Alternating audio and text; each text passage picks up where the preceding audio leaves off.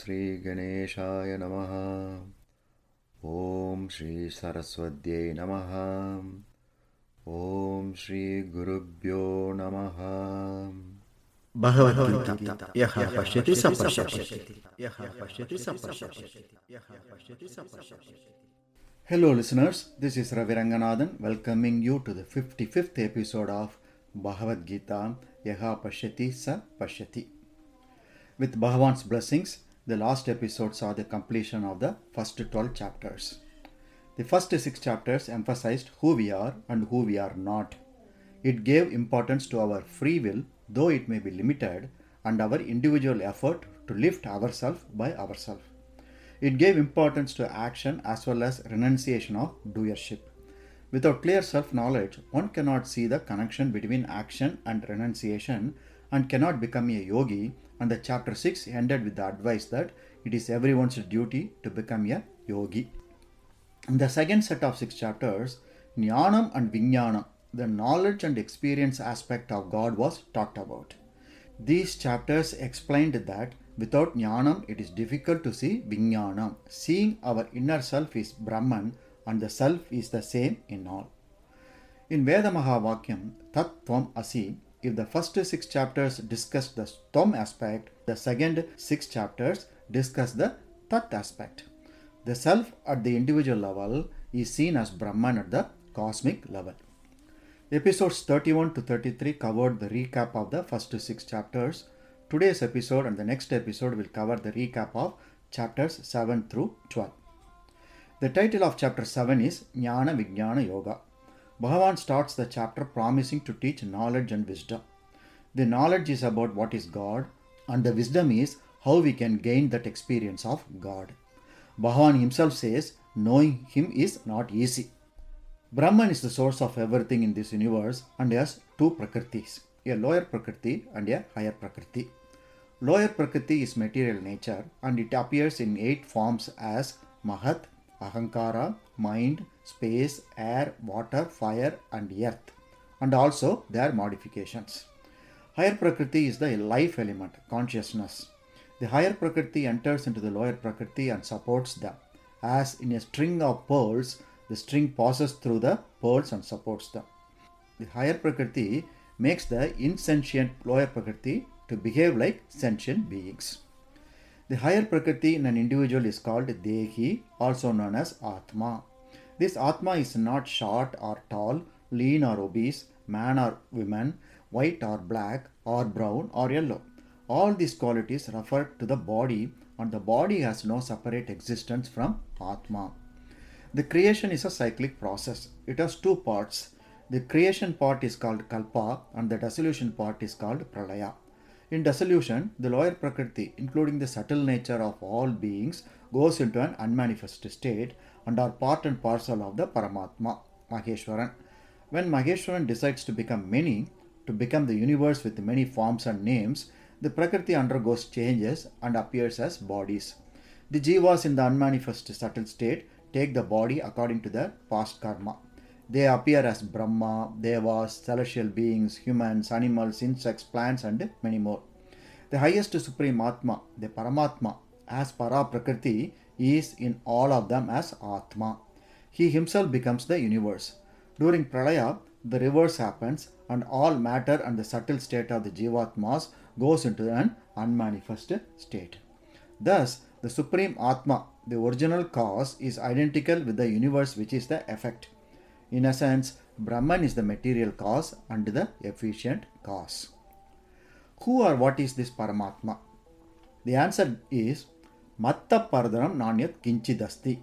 There is none higher than the Supreme Atma, that is existence, consciousness and bliss. It is Pranava Sarva Vedeshu, the syllable Om in Vedas, and is the cause of all causes. Because it is the cause of all causes, it is Bijam Sarva Bhutana. It is the eternal seed of all matter, as Jivanam Sarva Bhuteshu, life in all beings. It is not enough just to create. Someone has to provide the support mechanism to sustain the beings. Provide them what all they need to live a happy life. Brahman has all the necessary qualities for that. It is Balam Balavatam, strength of the strong in general. This gives Brahman the power to support the creation as well as never get tired of that support. It is free from any kind of fatigue to provide yoga kshema. It has the power of tapaschasmi tapasvishu, that is austerity in austere, and has the highest unsurpassing intelligence, buddhi buddhimata, intelligence of the intelligent, to create, sustain and dissolve the universe. The five elements are under Brahman's control, and through them it creates the wealth for all the five senses to sustain and enjoy life. Shabdake, sound in space that can be heard, Tejas Chasmi Vibaho, brilliance in fire, and Prabhasmi Shashi Surya Yoga, light in the sun and the moon that can be seen. Rasohamapsu, taste in water that provides taste to all food we consume, and Punyogandha Pritivyam, sweet fragrance of earth that provides all fragrances in this world. Thus, through the five senses, the humans enjoy their life. In essence, Brahman is Tejas Vinam, splendor of the splendid, which gives it the quality of overcoming any opposition. Though Bhagavan is all those things, humans do not perceive Brahman as such. Humans are deluded by material nature, which appears as forms, senses, and objects of enjoyment. Though the objects of the world are perishable, the highest Atma has made them attractive in order to give the Jivatmas the fruits of their karmas. Those who wish to overcome the attraction of the worldly objects should do prapatti, worship him. Ishvara has no discrimination because he is udasina, indifferent to everything that is going on in the universe. There are four types of devotees of Bhagavan: Artho, Jignasur, Artharthi and Jnani. Arthaha are those who are in distress in an emergency situation and seek help from a higher power. Same with Artharthi, who wants new and new material benefits and pleasures. Jignasur wants to know about God academically out of curiosity. Finally, Jnani wants to realize him and to be with him. The Supreme Atma returns this love of the Jnanis and regards them as his own. It is very difficult to find such a Jnani. At the end of many lives of good deeds, one can become a Jnani. According to Vaishnava Acharyas, Jignasur is the self-realization group and the Jnani group is those who seek Vaikuntha. The various other devatas, demigods are also nothing but Brahman in different bodies, having different names. Irrespective of whom a devotee worships, it is Bhagavan who makes the worshipper's faith strong. The results demigods give are all small and perishable. They are all material in nature. Instead, if the worshipper puts such efforts and worships the Paramatma, the fruit attained is supreme and eternal. Yet, because of their deep-rooted vasanas, humans desire fruits of the material world instead of the happiness of the Supreme Atma. Even if God comes down to the human world, no one will recognize him because everyone has an image of God in their head and expects God to come in front of them in that form, as though God has no other job. People do not understand when Bhagavan comes down in a human form. Yet, as avatars, he comes down by overruling his own Yogamaya Prakriti to take birth, and not because he has any karma, any past vasanas of his own. It is because he is just a witness who has no personal interest in interfering with the lives of others. He has no doership. All human beings are subject to the delusion of identifying with their body and mind at birth. Ignorance comes along with the birth itself through the dirty luggages of likes and dislikes. These are expressed as swabhava, inherent tendencies that were developed during the previous lives and carried on now as deep-seated vasanas. If they are virtuous, they seek the highest in a steadfast manner. They get the knowledge about the inner self and the nature of actions and soon get the full knowledge about Brahman. The chapter ends with Bhagavan making a statement that those who know fully about Brahman, Adhyatmam, Karma, Adhibhuta, Adhidevam and Adhiyajnam and know what happens even at the time of death reach Brahman. Next, chapter 8. Chapter 8 is called Akshara Brahma Yoga, the chapter on imperishable Brahman. Chapter 8 explains the 6 terms Bhagavan mentioned at the end of chapter 7. Brahman is the supreme imperishable. Adhyatmam is Swabhava. Karma is the creative force. Adibhuta pertains to elements, the world of objects. Adideva pertains to the gods, the sense organs. And Adiyajna pertains to sacrifices, the perceptions. The chapter also explained what happens to people who think of Bhagavan at the time of death and those who think something else at the time of their death, and what paths Jivatmas take after the death of the body. Bhagavan's observation is that whatever one thinks at the time of death, they reach that. Therefore, at all times remember him and face the challenges of our lives with mind and intellect fixed in him. The benefit for those who live such a lifestyle is, without doubt, they reach him. In chapter 6, Bhagavan explained how the yogi who is meditating attains the inner self and becomes a Jivan Mukta. In chapter 8, he goes on to say how at the time of death that Jivan Mukta yogi reached the Nirguna Brahman.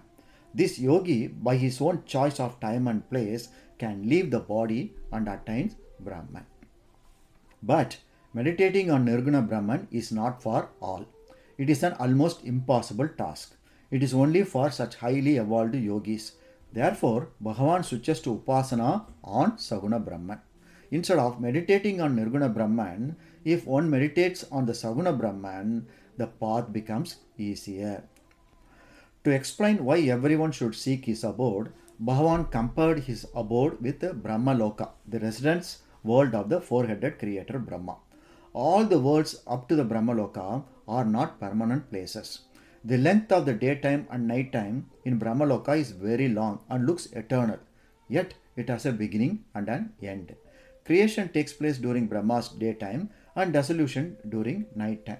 During the dissolution period called Pralaya, all creation goes into an unmanifest state, and during the creation period called Kalpa, they come back into manifestation. On the other hand, Akshara Brahman's abode is different and better because once you attain Akshara Brahman, then there is no return from this place. It is a place of eternal bliss.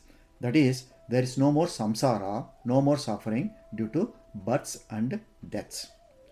There are two paths for Jivatmas to travel after the death of the body.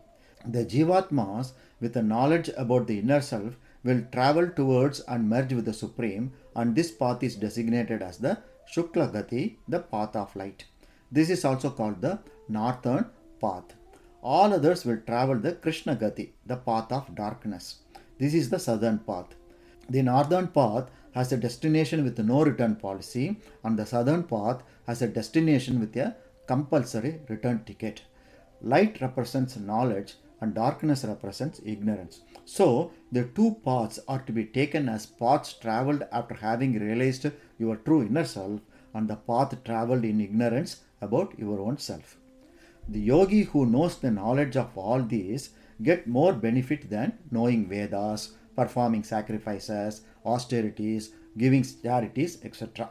With that advice, chapter 8 comes to an end. Now to chapter 9. The title of chapter 9 is Raja Vidya Rajaguhyam, Royal Knowledge and Royal Secret. This chapter can be seen as a continuation of chapter 7, where Bhagavan talked about Jnanam and Vijnanam. Raja Vidya is Jnanam and Rajaguhya is Vijnanam. The royal knowledge is a royal secret because the inner self and Brahman can only be experienced and cannot be explained or shown as an object. In this chapter, the Apara Prakriti and Para Prakriti explained in chapter 7 are described little differently. Bhagavan first talks about his Swarupa, his transcendental, eternal nature, which is formless yet all-pervading. All this world is pervaded by Brahman in his unmanifest form. All worlds exist in him, but he does not abide in them. This means we are in Paramatma. Though we think of our life only at the level of names and forms, beings do not exist in him as names and forms. Ishvara is doing all this through his divine yoga, supporting all beings, but not dwelling in them. He himself is the efficient cause of all beings. This is explained with an analogy. As the great mighty wind moving everywhere rests always in space, even so all beings rest in him. At the beginning of creation, the world is created using the lower Prakriti, and from the unmanifest state, beings come into manifestation to get experiences based on their karma.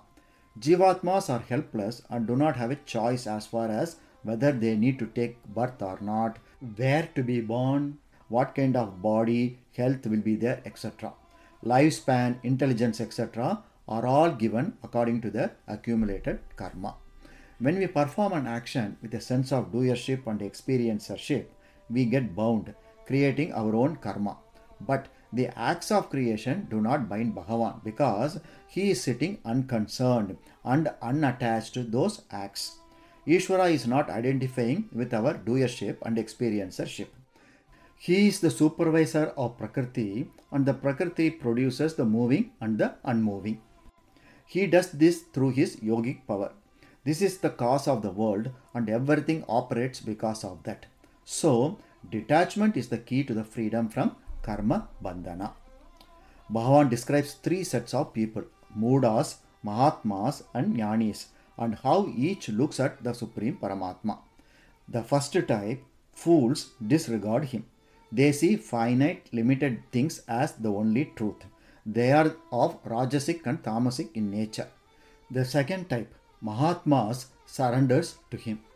They understand the dualities of the world and constantly worship the Lord. They see themselves as devotees. They are of Sattvic in nature. The third type, Jnanis, become one with him. They offer the wisdom sacrifice, that is, sacrificing the lower identification with the body and mind into the fire of knowledge. Though they worship Brahman in various ways, regarding him as the one, as the distinct, as the all-faced, then Jnanis go beyond the three gunas of the Prakriti. Since Brahman is in unmanifest form, Bhagavan gives a list of where all one can see his manifestations. The 34 manifestations can be grouped into 5 aspects. First aspect is, he is the origin of everything. He is the source of creation, sustenance, and dissolution. Second aspect is, he is beyond the dualities of the world which he has created. Third aspect is, he himself is knowledge. Hence, he is able to do creation, sustenance, and dissolution. Fourth aspect is, he is the controller, witness, and well-wisher. He has put in the laws and watches everyone as a witness. Fifth aspect is, he is the ultimate goal. The best way to attain that goal is to see Brahman in the world as Tejas Vinam, to see him as the splendor of the splendid. In short, Brahman is the efficient cause and the material cause, and there is nothing other than Brahman in the universe. But with so much identification with our body and mind, it is not easy to see all the splendor of the splendid as Ishvara, as Bhagavan, as Brahman. We look at everything as objects to be understood. Behind every object there is Chaitanya, consciousness. Even a stone has consciousness, but it does not have the mind to reflect that consciousness. Truly speaking, there is no inertness. What is needed is the clear understanding that behind all these things of the world is Paramatma. To see his manifestations, we need to start developing bhakti, devotion. In chapter 7, Bhagavan pointed out 4 types of devotees, namely Artha, Artharthi, Jignasu, and Jnani. In chapter 9, he has classified devotees into 2 categories. The devotion can be Sakama Bhakti or Nishkama Bhakti. Sakama Bhaktas are devotees with desire, and Nishkama Bhaktas are devotees without desire. Even among the devotees with desire, there are those who worship him and those who worship other deities. Many do not believe beyond their body. Their life is focused on fulfilling their desires until their death. Their devotion is only to the pleasures of the body. They are Dehatmas. They are not the subject of the current topic. Next category of people also have desires, but their desires go beyond their current life. They believe in God and an afterlife in heaven. They are Sakama Bhaktas who seek a higher power to enjoy the pleasures in this world and in their afterlife. They are Kama devotees. They are seekers of objects of desires. Each of their desires create more desires. They want a good, wonderful, comfortable life in this world and after death want to go to heaven. That is what Arjuna wanted, the best here and beyond. They abide by the injunctions of scriptures, laws of the land. They seek all these through dharmic means. They perform Vedic rituals and worship Lord Narayana and are Puta Papaha, remove their sins. They collect punyas as tickets to heaven. Once their punyas are exhausted, they come back to the mortal world. Compared to these two sets of people, there is another category. They are Nishkama Bhaktas, desireless devotees. Their worship is single pointed. They are not seeking material benefits. Their goal is Bhagavan, Ishvara. Ananya Chintayanto Mam. Other than Bhagavan, they do not have any other thinking. Because they think of Bhagavan in good and bad times, Bhagavan takes care of their yoga and shema. That is, Ishvara provides whatever they need in their life and also makes sure it is preserved for them as long as they need. These jnanis are focused on Him and have time only for Him. For them, He is the means as well as the goal. Because of that, Bhagavan takes care of their material and spiritual needs. Since we believe in our own efforts to acquire many things like house, wealth, power, relationships, etc., and then spend the rest of our life trying to keep them, maintain them, and protect them, Bhagavan has left everything to our efforts. He helps those who surrender to Him. There is another category of devotees. Even though Bhagavan can give yoga and shema, everyone does not want to worship Him with that idea. They go to other deities, other demigods with limited power. But they too have sincere faith in their worship. Bhagavan says, since their faith is sincere, for them also, through these devatas, I give what they seek, because whatever they offer to devatas finally comes only to me. In essence, with faith and sincere effort, whatever you seek as your goal, whether it is secular or spiritual, you will get that. Is having Bhagavan as the goal a costly process? No, not at all. Bhagavan says, just offer me things like patram, pushpam, phalam, toyam, a leaf, a fruit, a flower, water. I am not asking for all your salary or a percentage of it. I am not asking you to spend your life trying to make money and then offer that to me. I am not asking you to be corrupt, loot the public and then offer that money to me. What is important is the bhavam, the attitude, a state of pure mind and accepting whatever comes as my prasadam, as my gift. Whatever we do in our life, whatever we consume, whatever we give away as charity, whatever difficult tasks we do, whatever challenges we face, all have to be done as an offering to Ishvara. Both enjoying or suffering have to be surrendered to Ishvara. That is, remove Kartavya Bhava and Bhoktavya Bhava. Remove the I am the doer, I am the enjoyer, I am the sufferer attitude. If you have to depend on someone, then depend on Bhagavan. The benefit is you will get liberation from this life of dualities and attain moksha. Is Bhagavan partial to those who worship only Him? What about those who have not been talked about at all? What about other sinners? How difficult is it for them to attain moksha? After finishing Sakama Bhakti and Nishkama Bhakti, Bhagavan addresses these questions. Consistent with his teachings, he makes a strong statement. I am same towards all beings. To me, there is none hateful nor dear. Though I am impartial, unbiased and unconcerned, Ye bhajanti tumam bhaktya mayite teshu chapyaham. If you worship me with devotion, then you are in me and I am also in you. The glory of bhakti is making impartial Bhagavan to be partial to devotees. Otherwise, what is the purpose of devotion? You may be Sudaracharaha, a very wicked person, a worst sinner. It does not matter as long as you are Samyak Vyavastitaha, if you have rightly resolved.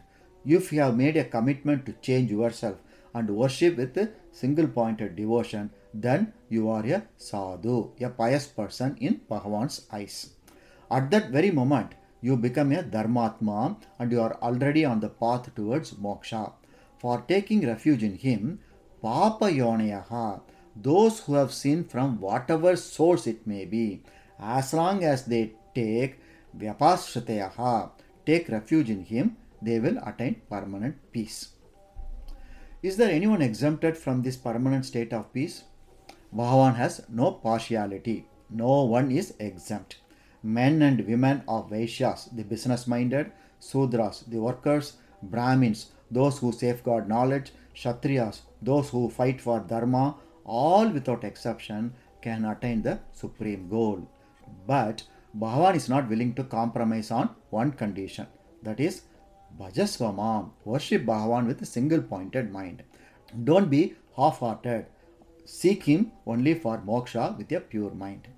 In essence, bhakti is not as much a kriya activity as bhava attitude. As explained in chapter 3, since beings are helpless in not performing actions, all activities are there to invoke that devotional bhava, unconditional love in the pure mind. It is not some activity to show to the external world, but it is a state of mind that looks at everything in the world as nothing but Bhagavan. Devotion is your duty to realize your true inner self and see that self in all. With that, the recap of chapters 7, 8 and 9 comes to an end. Next episode will cover the recap of chapters 10 through 12. Until that time, this is Ravi Ranganathan bidding goodbye. Bhagavad Gita. Yaha pashyati sa pashyati. Yaha pashyati sa pashyati. Yaha pashyati sa pashyati. Oh